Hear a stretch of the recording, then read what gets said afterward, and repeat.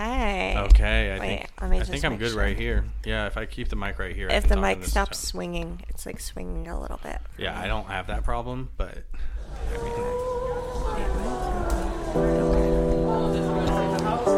Wait, what is happening?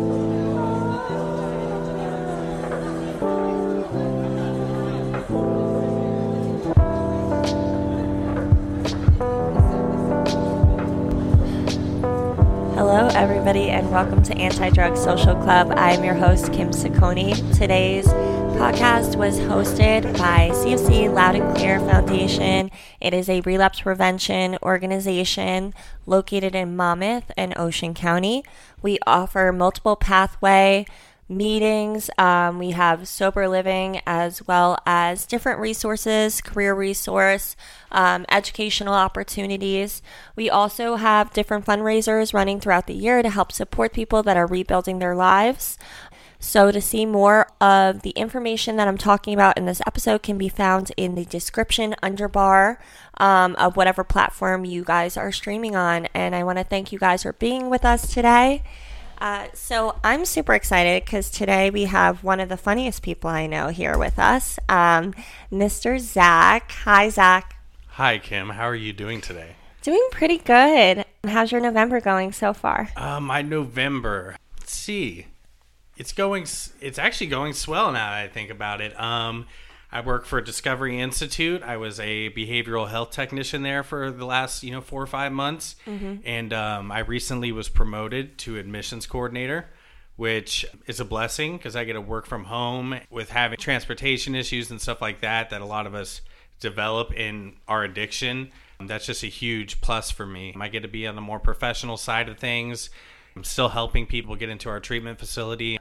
Very blessed. Yeah. Yeah. No, that's awesome too. Congratulations on your promotion again. That's super awesome that you're able to work from home. So navigating because this is something that does come up, right? So a lot of people switch over to working from home and then COVID, it does cause sometimes mental health, things like that. So what is the difference of being able to now work from home, like luxuries versus things that you have to change to make sure that you're best? Yeah. First and foremost, the biggest challenge is I like to be around people. I enjoyed teching at the actual rehabilitation facility because I get to work with the clients and run around and help them with various tasks, which it's fun to be on your feet and move around. With that being said, working from home is nice because, when you're teching, you work crazy hours. You're working like 4 to midnight. You don't get home till almost 1 in the morning. That's never fun. Whereas working from home now, it's a 9 to 5. I get 2 consecutive days off. That work-life balance is a little more trickier. I've just noticed in the last week. You had recommended to me like getting up and moving to different rooms and stuff like that. Yeah. Which can be challenging because you live at a sober living like I do right now, which you have multiple bodies in there and you have to kind of navigate around who's in the house. But overall, it's enjoyable. I don't have to worry about the monotony of what I'm going to wear today and stuff like that, you know? So I could kind of just, if it's one of those mornings where you're feeling lazy and you don't feel like showering, that's kosher, so to speak. Hopefully I don't get into that habit. Yeah, you have to at least change. My mom's rule is you don't wear the same clothes you wore in bed, in life. Yeah. You have to change those, at least. Even if you go into another pair of PJs. That's a good rule to follow. Yeah. That's a general life rule. She's like, you smell like your bed. What does a bed smell like? I don't know, but they have these sayings. I feel like moms know bed smell or something. That's something we, at this stage in our life, don't quite comprehend. Yeah. You know what I'm saying? Mm-hmm. Yeah. So I kind of want to be able to give our viewers a full scope on or our listeners, a full scope on who you are at your core. What was your upbringing? Do you think that there was anything majorly that contributed into your later life decisions? Most definitely. So I grew up, my father was in the Navy for 31 years. My mother worked real estate on and off. She was more of like a stay-at-home mom, obviously after my life, really changed around 9/11. Around that time, I was about 8 or 9 years old. After the war in Afghanistan and Iraq, my father started going on long deployments. He was gone almost 9 months every year. So, there was a period between like the ages of 9 and let's say 20 years old where my dad was maybe home out of that 10 years, like a cumulative, maybe 2. I mean, it was that he was gone that frequently. And that was kind of in the early 2000s too. That was really before social media and cell phones. We were still using flip phones. So needless to say, communication was very few. Yeah. Like we were still relying on handwritten letters. So I would maybe speak to my father once a month while he was gone. With that being said, I struggled to look for, I think, approval from other males in my life, and wanted to be validated that I was, I guess, a man, so to speak. A mother can only do so much with her son. Right. And when my dad would come home with the trauma he experienced overseas, he was drinking heavily. Not an abusive father, not a raging alcoholic, never put his hands on me or anything like that, but he was a very social, he drank every night. Right. So, socially, so to speak. And so as like a 13-year-old, I absorbed that as that's what a man does when he's stressed. Right. When a man's stressed, he has a beer. When a man's stressed, it's okay to do that. And it was even more so because it wasn't like my dad was like a deadbeat alcoholic. He was making good money in the military. So in my eyes, it was like, oh, a successful man, you can drink when you come home. Right. And that can be your priority because you're the breadwinner. And maybe spending time with your family intimately isn't as important because of what you're doing, the sacrifice you're making. So I'll just kind of carry that into how that led into, I think, my substance abuse. Yeah, but if I could pause really quick, I think that back when, well, first of all, for your dad, thank you for his service. Yeah. I think back when our parents were younger and then their parents, when you are the breadwinner, there was a type of sense that you looked the other way with the things that they were doing in their life that were unhealthy. Yeah. Because, I mean, if you were financing the entire family, who's to tell him he's doing anything wrong? No, totally. Yeah. So, yeah, I just think that that's crazy because now I feel like we look at things very differently. Like when you see someone drinking every day and it's more like you're more inclined to like intervene it. But like back then, it just wasn't the same system. No, it wasn't. I can also relate that to, in a weird way, the opioid epidemic. I think substance abuse in general wasn't as, people weren't as well versed on substance abuse in general, whether it be alcoholism or coke addiction. It doesn't have to have a defined, substance necessarily, a role. But yeah, it was a little more socially acceptable, I think, back then to drink every day. And especially in the military, because that's like what they do. Like, that's, it's kind of the norm there. All of his buddies did it, and I grew up on military bases. So all my friends' dads did the same thing. It wasn't like we were, it's just all we knew. All we knew was our dads are going to be gone 9 out of 12 months of the year. And then when they're home, they're going to be drinking with their buddies. And if you want to kind of have that time with your dad, it might sound bad, and I don't think he had any poor intention, but I mean, he started letting me have a beer with him. Yeah. When I was 14. Yeah. And not like getting drunk or anything. He didn't promote, Yeah, I feel like that's generational though too, and cultural, just depending. Yeah. Like I think in Germany, like they have a beer with breakfast. Yeah, they like, start doing like that 11. at a younger age. Yeah. So they learn how to kind of I think Cultural, their philosophy yeah. is, and their philosophy is, you'll learn how to do this the more responsible way because you've learned at a younger age and it hasn't been prohibited for so long. So like in America, we prohibit it to 21. So some kids, when they turn 21, they just go crazy because they've never been around it. Their whole life, it's been so taboo. Right. Whereas if it's kind of normalized a little more, it could go one of both ways. I think. I think it's really a roll of dice. Yeah, it's really a roll of the dice. Yeah, it's either going to be like, he started way too young, we shouldn't have done this, or like. Yeah, and I think as parents, like I'm not a parent, but you're always going to judge yourself as a parent later when things aren't perfect. Like, what could I have done different? But the circumstance doesn't matter, Totally. Yeah, no, totally. Go a little bit into what brought you maybe to your addiction, and then maybe to recovery as well. Like, you could kind of intersect that story. Okay, so, it started with normalized drinking at a young age. With that being said, too, there was once a time before... Disclaimer, my father never smoked marijuana in the military. Never did. It's they were not cool with that. I mean, my dad was, I also want to say he was very high ranked in the military. I think he retired like in 2006.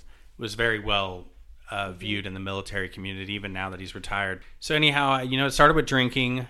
that becoming kind of normal at a young age. And then obviously weed smoking. When my dad and I would hang out and drink, he would tell me how badly he wishes he could, do this or that before his time in the military. And, he never really told me you can't smoke weed. He did always say at a young age, you don't do heroin, you don't do coke.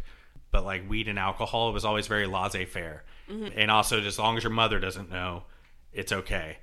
Which is a little weird because I'll tie into this later, why that's a little weird with my mom. But so I went through high school, never really had my dad there to kind of, and it would break my heart for him to hear this in a way. And I think he knows deep down, and I just want to make it clear he was a great father, but I never had a male role model really outside of, just making money. Mm-hmm. So I never really knew who I was because I didn't know what good character traits define a man or a young adolescent becoming a man into his teens. So I went through high school just trying to fit in with everybody. I never really fit in anywhere in particular.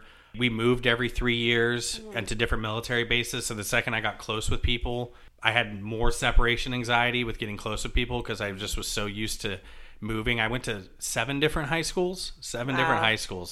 By the time I went to go start school, like college, I had already been smoking weed daily, was already doing coke in high school because I found that I fit in best with the other kids who had some parental issues, which were the kids doing coke and stuff and partying all the time. Yeah. That was my niche. I was always athletic, but not athletic enough to be like a baller.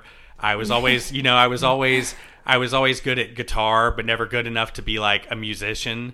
I was good at everything, great at nothing. Is it possible that it was maybe just commitment to the long term? Totally. The idea of having to be in like a niche friend group, get close to people. Maybe you want to shake it up even? Yeah, I think so. Just never finding a passion in life. I just, right. And the thing that I was most passionate about even since like 15 was not feeling. Right. That became my passion. My passion became not feeling sadness that my father was gone. Mm-hmm. And during all this too, my mom was an alcoholic while my dad was gone. She was drinking heavily. So, I mean, even her influence, she wasn't around, she was present, but you could count on it by 8 p.m. every night, 6 nights a week, she was going to be intoxicated. Mm-hmm. My older brother and her had issues. You would think like your older brother would kind of fill that role, but he struggled with his own identity, with, being gay, and he was trying to find himself. So he didn't really have a lot of time to kind of mentor me, and we were so different. Right. By the time I moved out of the house and became 18, I had no foundation of who I was. Mm-hmm. I had no idea who I wanted to be. Like I said, all I knew was I liked not feeling. Right. Now, I have a follow-up question. Are you a person that you would say feels like high intensity of emotions? Like, do you dwindle and get stuck on certain feelings for like maybe obsessive amounts of time or not really? I am diagnosed bipolar, so I think that kind of, you would think that would tie into it. But now that I'm coming up, almost on 2 years in recovery, not so much anymore. So it's kind of hard for me to remember how I was. Right. So I like to say, oh, no, not at all. But then if I really use my critical thinking and I look back, I would get hung up on a lot of little things. I mean, granted, there was so much going on that was like abnormal, you know what I mean? But and to cope with all of that. But then if you also have like the high intensity of emotion as well, I can imagine, that's why that was your main focus and passion, because having to numb everything, just curiosity. Now that you put it that way, then definitely. I had an intense emotional feeling of abandonment and loneliness, and even like my friends' dads that would come home from deployment that maybe didn't see as much action, or maybe they call it sea duty, so it's like your dad essentially gets to still stay on the base at home. He's like more administrative, which is not what my father did. He was a little more hands-on in the tactical military game, but like I was always so envious of like my friends that had their dads around still.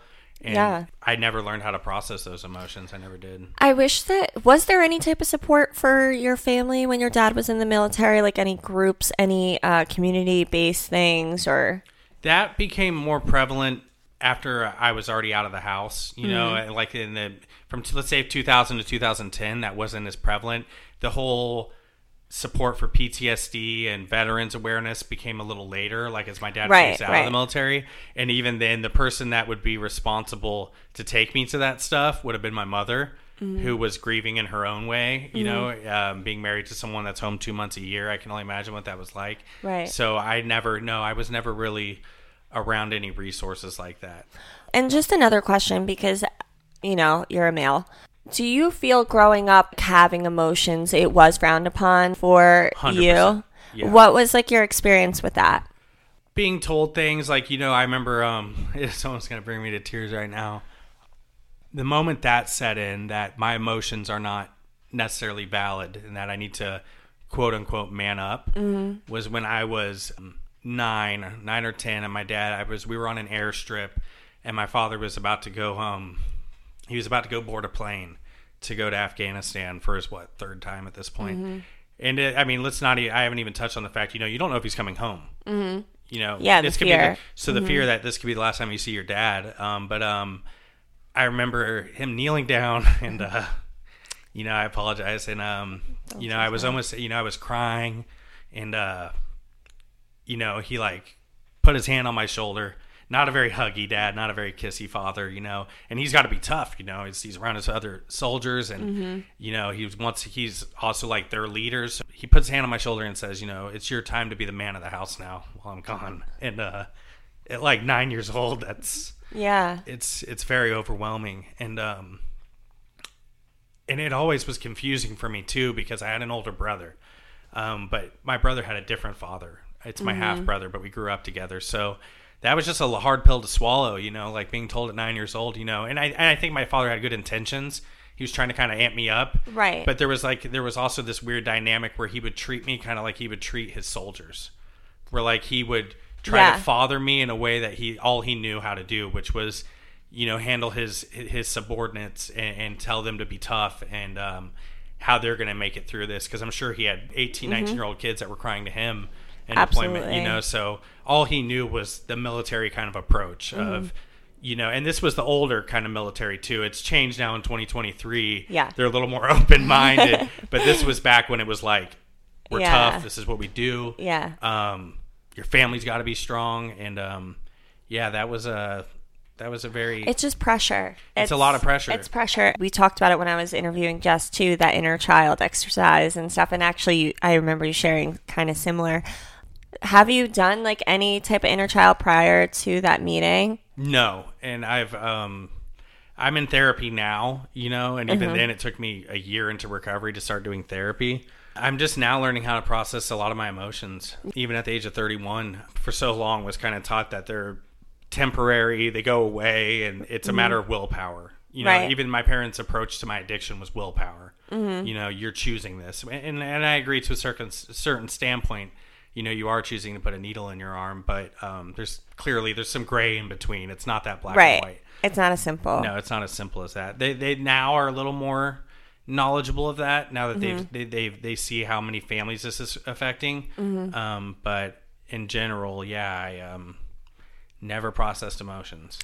I the reason I was asking too is because like the point of inner child is like finding a way to give yourself the love and the parenting like at that time, because it's almost like you had to go from kid to parent, and there's developmental years there where you need the parental figure, and for the emotional intelligence and stuff and for your understanding, it's kind of like you have to go back and now like love yourself, like be a little softer with yourself, you know? And I am now. You know, especially now that I'm a father and I have a wife. And, you know, one thing, now that I'm a little older and wiser, so to speak, that, you know, sometimes I think whatever you want to refer to him as, God, Allah, Hashem, higher power, I think he put me through that in a way, or not necessarily put me through it, but it opened my eyes to how I want to be as a parent. Right. In a weird way, I can learn from my parents' mistakes. There was a point where I let that define me. You know, I'm not loved. They care more about their image than me, and this and that, and I'm going to go get high over it. And then eventually, you know, a couple of years ago when my daughter was born, there was like a fork in the road where I could either continue this narrative, be a selfish parent that puts themselves first in a way and self-medicates with their emotions in front of their child, and I can continue to, you know, use drugs to deal with the stresses of life in marriage, or I could start becoming the dad that I want to become. Right. So like I said, once again, my father taught me a lot of good, admirable qualities too, going to work every day, being attentive to time, keeping things in order. But the emotional side, I just never learned. Yeah, I actually have this like weird theory too that like every generation serves its purpose. Yeah, definitely. So like I'm a millennial. So like I think of the Gen Zers, and I know some people will be like, oh, they're so emotional. They're so like that's kind of like the argument. But like, thank God in a way they are because of all their noise and the like, let's cancel this and that's not okay. And it makes you more aware of like the gravity of the things you say and just like understanding mental health, addiction. Like I think if they didn't come around with their storm, like a lot of that wouldn't be looked at. So, that's like their purpose in society. So like I know a lot of times it's like we all judge each other's generation, but like every generation serves a different purpose. Totally. Yeah. No, I agree. And I think eventually it'll hopefully all kind of come together and we can find a balance in between. Like we're trying to heal right now. Trying to heal. Yeah, exactly. You were sharing a little bit about being a parent. So do you want to just tell us a little bit about your child? My child? Yes. Okay. Girl, boy, age? Madeline. Madeline Ayla. Ayla is her Hebrew name. It means strong like an oak tree. Oh, strong like that. an oak tree. Because, it's crazy. Like, I never cried in addiction, but when I talk about things like my daughter, it brings me to tears every day. She's just the biggest blessing in my life outside of my wife, who's stood through me through so much over the last few years. But my daughter, she's 2. She's rambunctious. She's filled with life, filled with energy.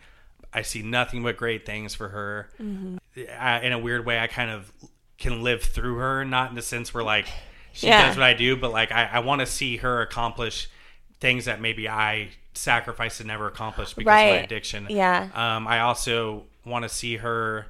I just want to see her, conquer her own world. Right. Yeah. I'm not ever going to push her into a certain religion, that I follow. I want her to find herself. There are some worries with that, I think, in our society. I do like the freedom that I think women are having now in these days and taking control of their bodies and having their own, power. But I do worry. I care about her so much, and I just want to see her become a strong, independent woman and, like I said, conquer her own world. She's my favorite. Yeah, she's my favorite. She's my favorite child. Yeah, she's my favorite and only child. Yeah. When you have a better understanding of yourself, and as you're raising your daughter and your wife too, like you guys are all like navigating together, she will come to a place where I think the values that you value, she'll just naturally come to a lot of them. And I think stressing it or trying to put taboo on anything is the worst mistake any parent makes ever. You know what Carol Mason said? What did Carol Your Mason parents, say? She said, when you're a parent, your child is born through you and not from you. Okay. If that makes sense. No, it does. Because they're not an extension of you. They're supposed to pass through, and they're supposed to go on to the world and pass through life like as an independent. And I thought it was so cute. No, I loved that. Definitely. I think there's a part of a mother and a father in every child, you know, whether they like to admit it or not. Yeah. I'm already seeing flashes of who she's going to be. Even at 2 years old, I'm already seeing the kind of quirky little, Oh, she's funny. Yeah, she's so goofy, and I love and I love that, and I just it's great to be sober and be able to think about stuff like that. Things right now aren't where I want them to be in my home life in recovery. Just want another disclaimer, like this takes time. Like it does. I see a lot of people come into treatment and they expect their wife and daughter or their families to be back together in 30 days. Or even 6 months, and like this can take years, dude. This is not, this is not. I have a bad habit of tapping my foot. This takes time. It does. It does. And I'm having to learn so much patience, and I'm sure we'll touch on that more as we talk. Candid question: how often on a bad day do you say this is the worst day of my life? Oh, Like you'll forget all the progress and everything else and your worst day, like on a bad day. At least a few times a week. At least a few times a week. And it usually is like on my days off. So like today.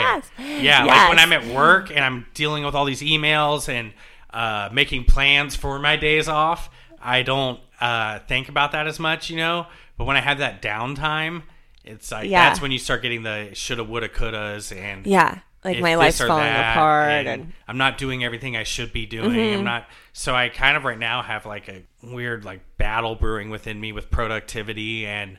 Am I doing enough as a father and a husband or a friend? And it can be hard to have moments of downtime.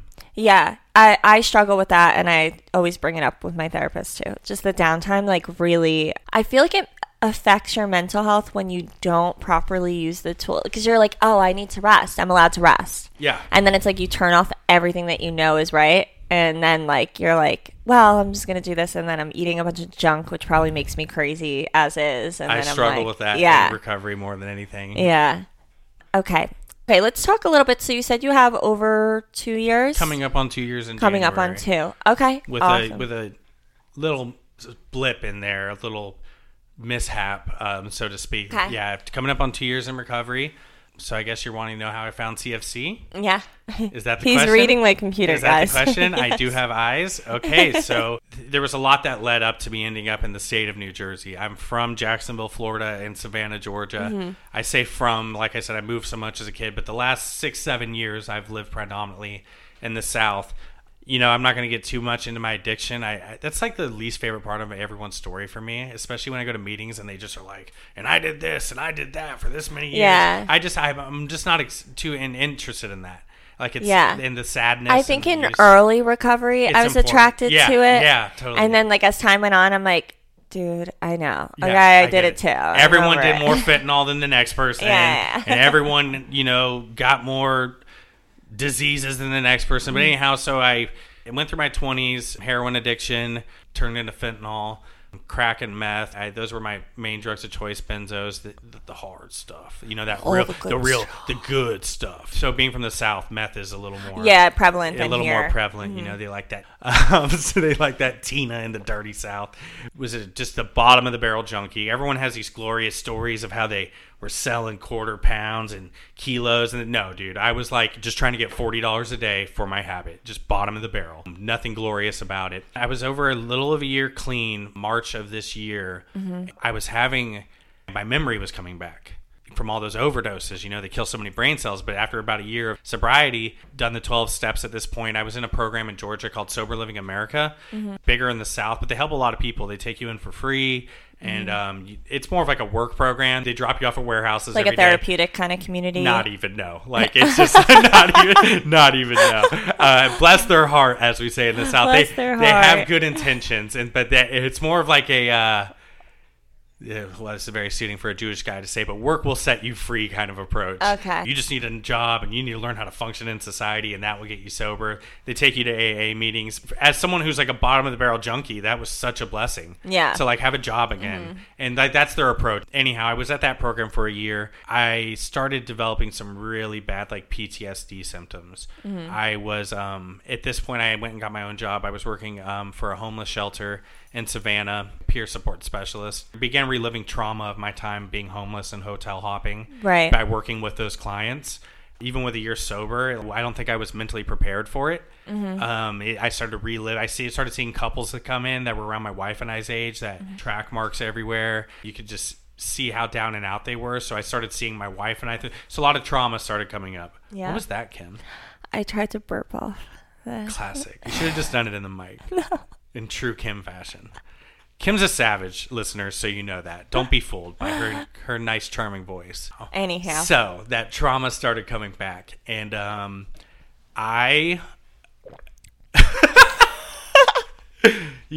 that's the other thing. You gotta have fun in recovery. You gotta laugh. So gotta laugh, gotta drink coffee. Those are like two pillars to recovery. I had got health insurance through my work, so this whole time, like in the dirty South, they don't do all this free health insurance stuff. Like you go uninsured, you don't see therapists. Like they just don't have those resources. Yeah. They just don't. So people up here don't realize how blessed they are. The amount of resources up here in these more blue states, it just is what it is. Not that I lean to one political affiliation or the other, but for mental health, the blue states are better. Yeah, for mental health in red states in the deep South, if you don't have insurance, you better find God quick, son, because that's your option. Well, that's why in a lot of the red states they have the like Christian. And I went to those, even as a Jewish man. Went to 2 Christian rehabs.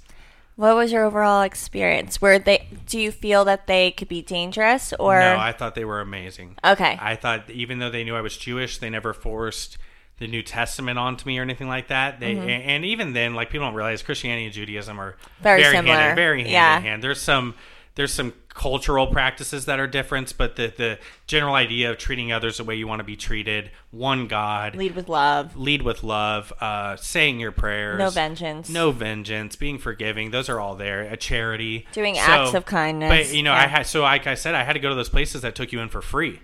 That's all I had. So I mean, I was in the middle of nowhere in Georgia, like at these places, but they were actually, they were long term too, 4 to 6 months, which I think it's hard to find, and I think that's a good amount of time to be. Yeah. And so I have nothing, I have no bad feelings towards them. Obviously, I think there's a lot of areas in recovery they miss, only focusing on a religious aspect of it. But they serve a purpose. They save a lot of lives. A lot of people become very spiritual, even religious. I'm not afraid to say being religious, it's not a bad thing. I think there's a weird I burped.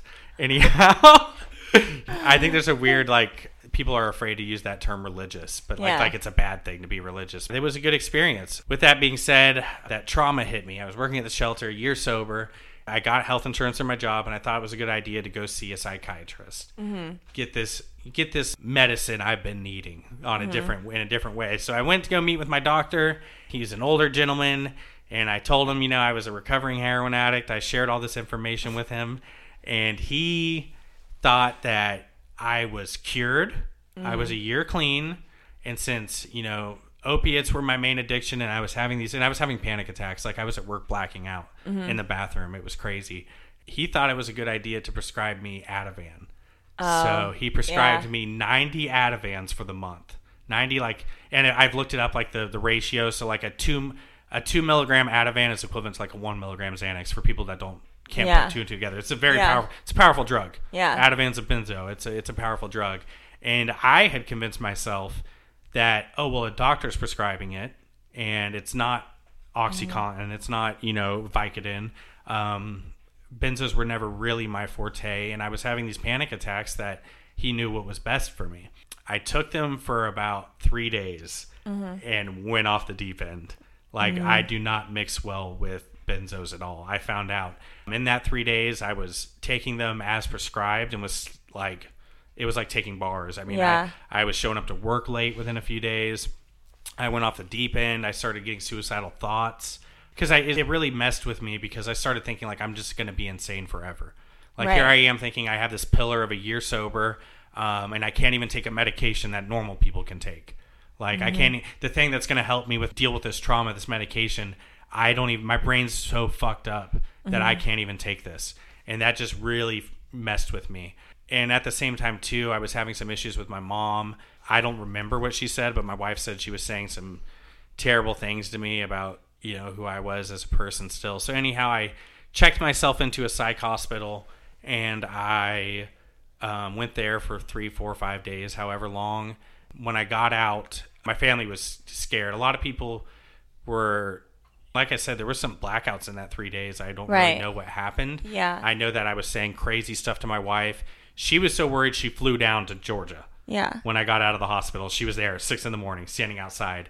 You weren't mixing and you were blacking out? I don't really know. I don't know. So a side effect for people that don't use drugs or don't understand benzos, you can have blackout periods where you don't remember anything, and you usually tend to act very out of character, like stealing, things like that can happen. Yeah, exactly. So I ended up I did something. It later turned out that I gave some to a guy at my sober living, which is not cool. I mean, I'm nothing I'm proud of, but I was blacked out, or it wasn't even. They just said that someone got some of those from you. That's kind of how they worded it. So I don't know if I just left the bottle out carelessly and I caused someone else to relapse, which is really unfortunate. The sober living was you can't come back here for 2 weeks. You gotta go to a detox to get off this Ativan, which was really hard because I'm like, dude, I'm a year clean. I didn't go put a needle in my arm. This doctor prescribed me this. Right. I got out of the psychiatric place. Now that I think about it, no, I was there for closer to 2 weeks. They held me for a while because that it only took a few days with those benzos. I really went off the deep end. I think they also interfered with like my bipolar medication. Right. So like I really was kind of like in psychosis. It wasn't. Yeah, you have to be careful mixing meds. Yeah, no, and this doctor was very old school, and he was. I'm not going to say he had bad intentions, but I don't think he really knew addiction like maybe a younger doctor would know, and like how these medications can affect an addict's brain. Right. So I got out, and my wife and I went to a hotel because we were figuring out, which was traumatic in its sense. We lived in hotels for like a year while we were using, and now here we are. I'm a year sober. We're in a hotel again. She's away from our daughter who's up with my in-laws in New York, and we're like, I don't know what to do anymore. I don't really want to go back to this program. I'm embarrassed. I don't even want to show my face at work. I ended up, my wife and I were looking, I wanted to be closer to my wife and daughter. They're all the way up in New York. I'm all the way down in Georgia. It just wasn't feasible anymore. We were seeing each other in that year. We saw each other maybe twice, and it was really hard. And I realized that might have been part of the trauma that I was experiencing. We called around, my wife and I, bless her heart. I mean, she cares so much. I was so broken after this incident. I just didn't really have much oomph in me to like do anything for a couple days, but she made like 60 calls.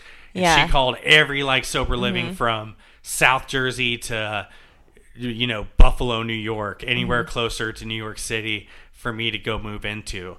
Everyone we called was like, we have to meet you in person before we accept you.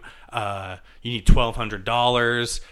Whether it was a financial thing or like just a logistic, like, dude, I can't afford to like come fly to whatever New Jersey just to be told, yeah, you can't move in, we don't accept you. Right. So CFC, we got a hold of you guys. I don't know if it was you or Alyssa. I think initially Alyssa, then me. It was both.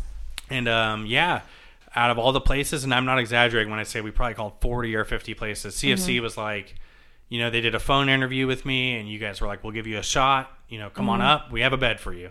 Yeah. Such a blessing. Yeah, I remember you were on, I think, speaker. I was in the car with Liz, and she's like, he sounds so nice. I came up here to CFC to be closer to my wife and daughter who were in the city, and that's kind of led me to where I'm at sitting right now. That's how I ended up here. Would you say religion plays a heavy role on your life, on your recovery? It definitely does. So I grew up knowing in my family we had ethnic Judaism.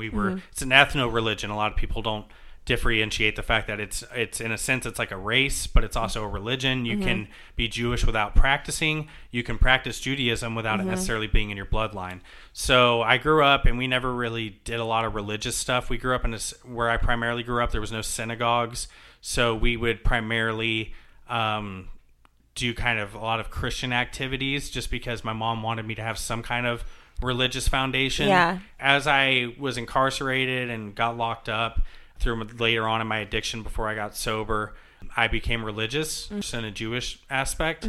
I just found with Judaism. Right. When I first got clean, I ran into divine, there's a term in Judaism called kismet, which is I guess you could say like divine intervention, right? Like two souls meeting for God's plan. And I met this guy Benjamin, shout out Ben W. I met him at AA in Savannah, and he had his yarmulke on, and I had my Magen David and my Star of David on, and he came up to me and said, are you Jewish, or do you just wear that cuz? I mean, there's a lot of people that wear crosses that aren't Christian, right? Yeah. So, and I was like, no, I am Jewish. I don't really practice. And so grateful to meet him. He's an Orthodox Jew, a little less Orthodox these days, but he took me under his wing, started calling me every morning and doing Jewish prayers with me that I never really learned. Both my grandparents are dead. They would have probably been the ones to teach me that. Right. And I just had a sense of belonging for the first time, like a sense of community that wasn't drug addicts. And I started going to shul, which is synagogue, with him, and his family invited me over for Passover. And these are things I had done growing up, a little bit, but I had never really got well versed in them, and the meaning behind a lot of it. And my life just blossomed through it, and I felt a sense of purpose. And I was like, if I can have the self-discipline to not eat certain things, I can have the self-discipline to not do drugs. It was just a whole lifestyle change for me. And I wanted that. And I saw how happy his family was, and just how like pure they seemed. Obviously no one's perfect. They all have I'm not advocating for Judaism over anything else. I'm just saying for me, I found such a sense of belonging. And they say too, like they teach that in Judaism, because a lot of Jewish people are ashamed of being Jewish. for stereotypical reasons and stuff like that. But for when a Jewish soul finds his way back to following the practice, it's just rabbis love it. It's a very beautiful thing. So like I went and told rabbis I was in recovery, and they just loved it. Like they would love to see like a young Jewish man find his way back to the faith. And it's just been a huge part of my recovery. I have a lot of good friends that are Jewish. I have a lot of good friends that aren't Jewish. Just the ones that are Jewish, I connect with them on a different level in a way. Right.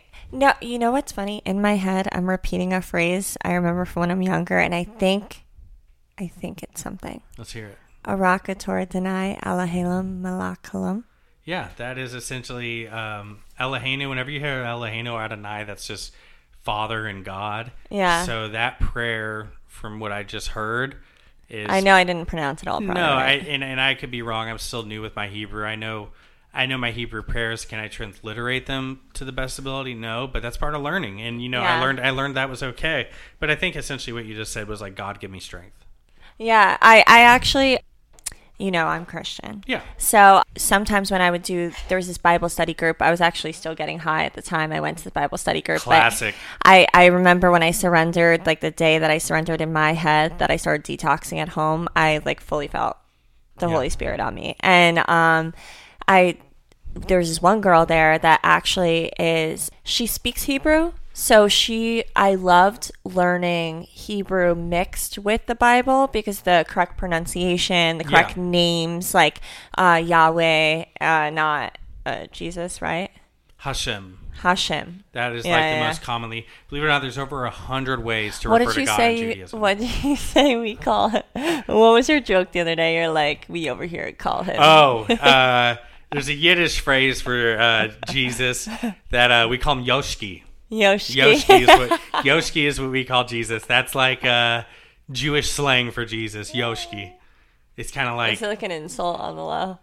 I think it depends who's saying it. I think like if you hear it coming from like an ultra Orthodox Hasidic Jew, it's a little demeaning. I'm sure. Because his name is Yeshua. So it's like Yeshua. To refer to someone that's someone's Messiah by his nickname, I think inherently is a little disrespectful. Yeah. If you know what I'm saying? Yeah. Like it's like referring to the president, like let's say a president's name is Ronald and you call him Ronnie. Yeah. I get it. Kind of thing. Yeah. Actually, the full, all the way back original word, and it was supposed to, the reason that it was such a complicated name is it was supposed to be hard to say, like a breath of air. That's a real thing. Yes. So and when you say it, you almost meditate to the sound of it, whatever it is, but I forget what the heck it is. That's a real thing with Kabbalah, and Kabbalism is like Jewish mysticism. Mm-hmm. Each word has like its own energy and meaning, or each letter, and how it vibrates with the universe. Yeah, it's cool. So like when you say God's name and whatever term you want to use for it, it like vibrates and he hears it. That's their belief on it, from my understanding. Well, Hindu, I believe as well, does similar, like Buddhism, like Om. Yeah, like and the vibrations, they sync with the universe, like, which is really cool. Mm-hmm. Really cool to think about. Yeah. And so there's like... Context matters. Like I think when you go back to history, context matters. I'm not a big organized religion person. I love Bible study, as you know, and I like praying and just practicing it in my life. History, a lot of the books intertwine, whether it's the, why am I drawing a blank? What is the Muslim book? The Quran. The Quran. Holy Quran. Yeah, so whether you're doing the Quran, what's yours? There's people try to sum it up as just the Torah, but we have the Talmud and... historically though they all align, so like there's just like a lot of cool truth in that. And I think when you're like diving into religion, I don't think it's always necessary to find your home right away, because you won't until you find your placement of what you develop with your religion, how far you're willing to go. And then I think in general with every religion, we all have our sectors, and like in the Bible they reference that the body of Christ, the people, they're like organs. They're comparable to organs. So they all have different functions and serve different points. So you need to like have respect for the fact that that person's version of their religion is going to be a little different than yours, because they're not going to serve the same people and the same purpose. Totally. And this idea of versions is huge. So even in Judaism, there's, Orthodox, ultra-Orthodox, conservative, Reform. I'm somewhere in between Reformed and conservative at this point in my life. But I think people try to label everything as just cut and blank and black and white. But there's so much room for individuality and there's so much that we don't know. And there's so much how could you be so hard on your thing when you don't know? Yeah, that's the whole point of faith. Yeah, totally. Unknown. The unknown. Faith in the unknown. So I think religion's super important. Or spirituality. You got to find something bigger than yourself. That's a little more PC term these days that people run from the R word. They run from the G word. Like if you say higher power, it seems to fall on ears differently than God. If you say religion, it falls on different ears than spirituality. For a little, when I was getting clean here, because I'd randomly just throw the J word around. Yeah, the J word, which is common, and that's immediately cool, so uncomfortable. And I'm like, listen, I'm not a Bible thumper. It's just Jesus is my God, but whatever. Something, and you run with it, and then you're able to talk about it. The whole point of you following your religion, you believe in it. You're passionate about it. Definitely. Your word, spreading the word, that's the point of it. And for me too, it's 5 sense of culture and identity. I spoke about that earlier when we were talking. I had no identity. Growing up, I just was trying to fit in with everyone. Now I know where I fit in. I know where I feel comfortable, and I know when I'm with other Jewish people, we have like-minded views, and that's good to have. Obviously, there's one extreme to the next. That can be a bad thing if you take it too far. Christians too. Now you're separated from your family to an extent. I know you do get to see them, but there's a little bit of a long distance aspect there. Do you want to talk a little bit about one, what it's been like maybe benefits, negatives, things going on, how long you've been in CFC kind of separated, and then 2, how do you navigate the communication with your wife, and how's that going? Yeah, that's the most challenging part of my life right now. So my wife and daughter live in Manhattan with my in-laws. I live here somewhere in central Jersey, central Jersey. It's about, let's see, for me to take the train to them, it takes about an hour and a half to get to them, which isn't bad at all. The hardest part, obviously, being separated is just being separated. I want my family unit to be together so badly. I want us to have our own place, and I can't imagine what husband or father doesn't want that. I'm missing some valuable times with my daughter. I missed her first steps. I saw them through video. She's speaking now to a certain extent. I can't understand it that well because I have to ask my wife what she's saying, because my wife knows because she's around her every day. Right. But to me, it's like she's speaking Japanese. I'm like, well, speak English. God dang it. But yes. With that being said, there's one thing she says I always know what it is, and that's Dada.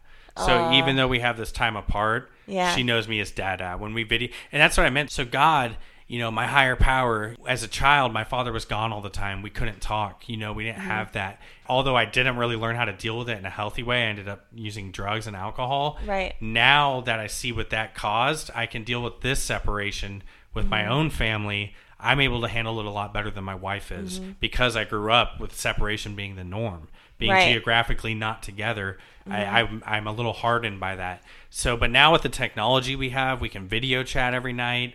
My daughter gets to see my face. She knows who I am. We get to see each other a couple times a week, at least once.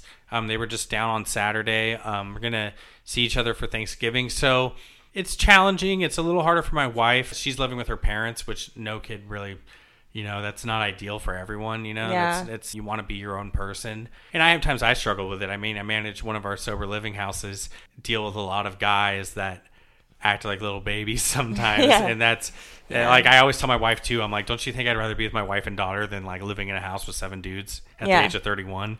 So it's challenging. It's hard to be apart, but we're in marriage counseling right now, and even our marriage counselor thinks it's a good idea what we're doing because I want to reach that 2-year mark with no blip or anything. Exactly. Also financially, it's an expensive world we live in. I just got my promotion at work. I'll be making some more money, and CFC is awesome about uplifting people to the next level. I just want to say that too. Most sober livings, it's just like a means to an end. You're just... Yeah, it's always a stepping stone with no real step in there. Yeah, with no real step in there. Whereas CFC gives me that opportunity, especially as being a house manager. And so right now our move is set for March. That's our goal, March, which will be a year at CFC. I know you had suggested and recommended be here for a year and take it from there. Yeah. And I just started individual therapy like I have tomorrow. I think I should have some of that under my belt before we go make this move happen. Yeah. I still have a lot of growing to do. So does my wife. We're sacrificing for the greater good right now. Yeah. Saving money. Yes, it's hard being apart from one another, but it's like if we rush this, and I always tell this to people, like my next relapse, I just know it's going to be my last. Yeah. Like with the nature of fentanyl addiction. I think that in general, if you know the drug game right now, like myself and you do, and you consider in your brain that you could go have a relapse, it's a suicide quest. Totally. It's like completely give up on everything and I'm willing to die right now for this. Exactly. You know? And I just don't want to rush this move and deal with the stresses of living together and us not getting along. But we also have help too. We have a lot of help. Like her parents are there to help with the baby. We're not paying for childcare. There's a lot of benefits to us being apart right now. It just comes with a little bit of a sacrifice. It's not ideal, but I think it's necessary. It's chess, you know, like all these decisions, every decision you make when you rush a move, like you're more likely to not get the result you're looking for. No, totally. So, and the other thing I always tell people too, like, a lot of people tend to move out when they're uncomfortable.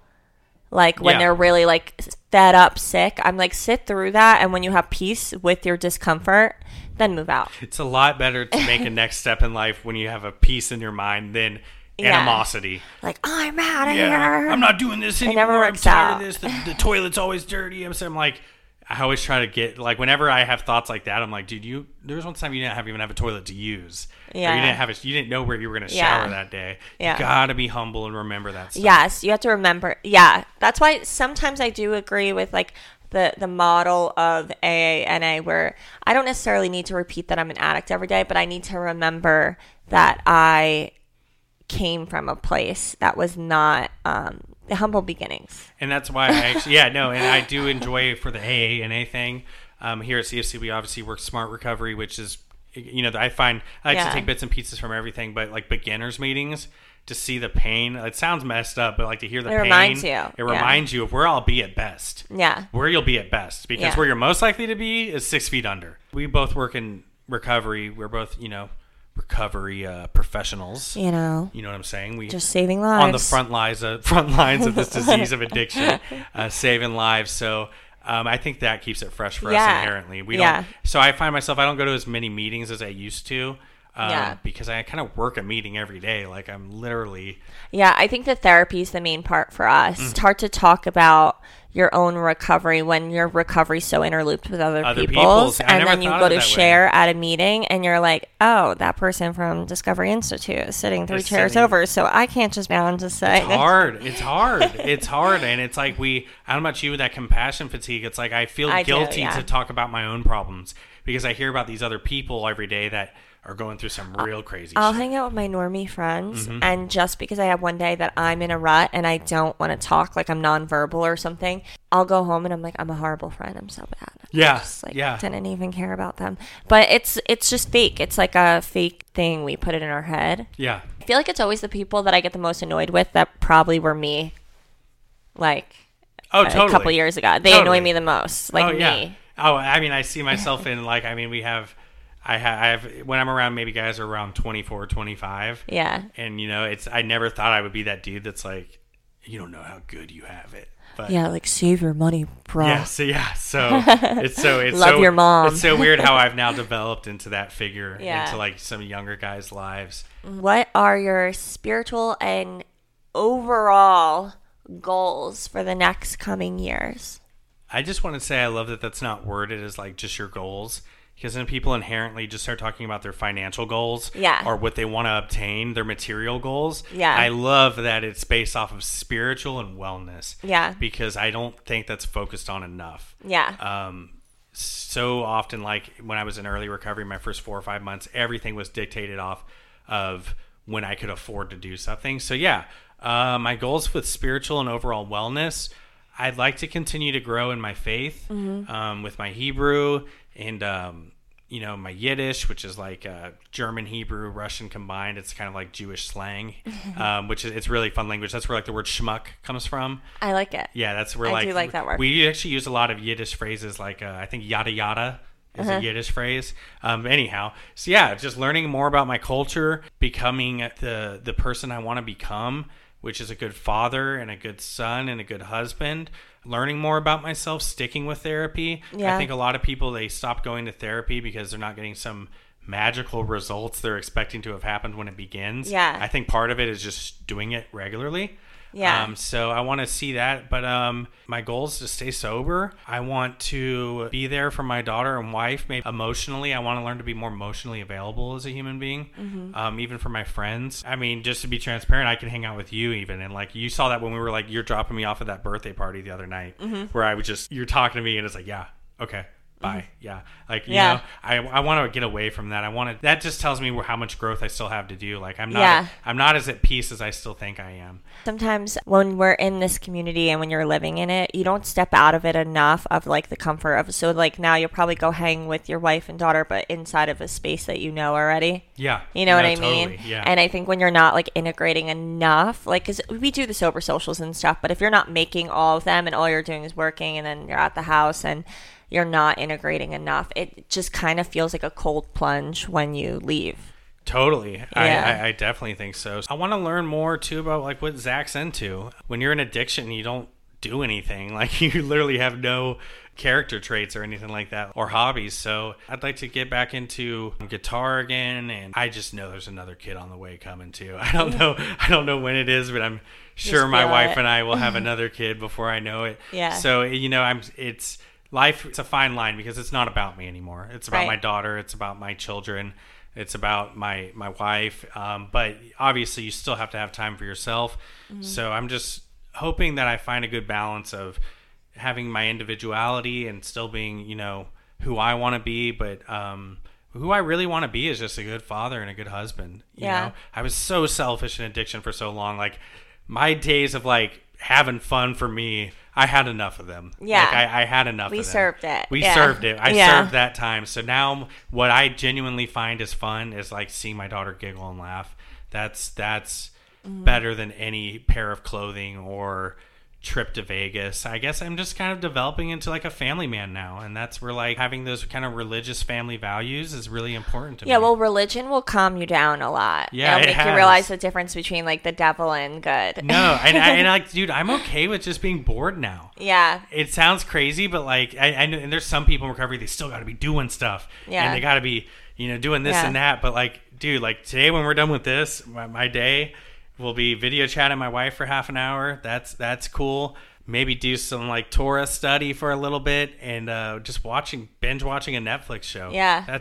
I'm totally content with that being my day. I'm totally content with that. And it's a beautiful thing for me because there was once a time where every day was just, how am I getting $40? And then you obtain what you've been dying for all day just to potentially die. And then it not be satisfying is not be enough even. Such a miserable existence that now literally like DoorDashing some food, having the money to DoorDash some food and chill out is I guess that sums it up. My goals are just to be spiritually, I want to find a synagogue that I can call. I mean, my wife and I have yet to place our family roots yet. So I think we're looking at moving to like Woodbridge. Seems like a nice area Good to live. area, Good area to live, halfway between New York and where we're at now. I still want to be close to you guys and CFC. I want to be part of it. I know a lot of people say that, but it's been nothing but good for me. Alyssa and I were just talking about, where I want to live. And I was like, New Jersey's really been nothing but good to me. I love Jersey. That's the other thing is I have no trauma here. Yeah. Because I'm not from here. All I know is sobriety. There's like no like 7-Eleven I look at that I'm like, oh man, I remember copying. Yeah. That. I mean, there's definitely for me trauma related with New Jersey and Florida a little bit as well. But we all have trauma in Florida. Yeah. We all have trauma in Florida. Florida trauma. Florida trauma is real. Yeah. Yeah. People come back crazy after Florida. Yeah.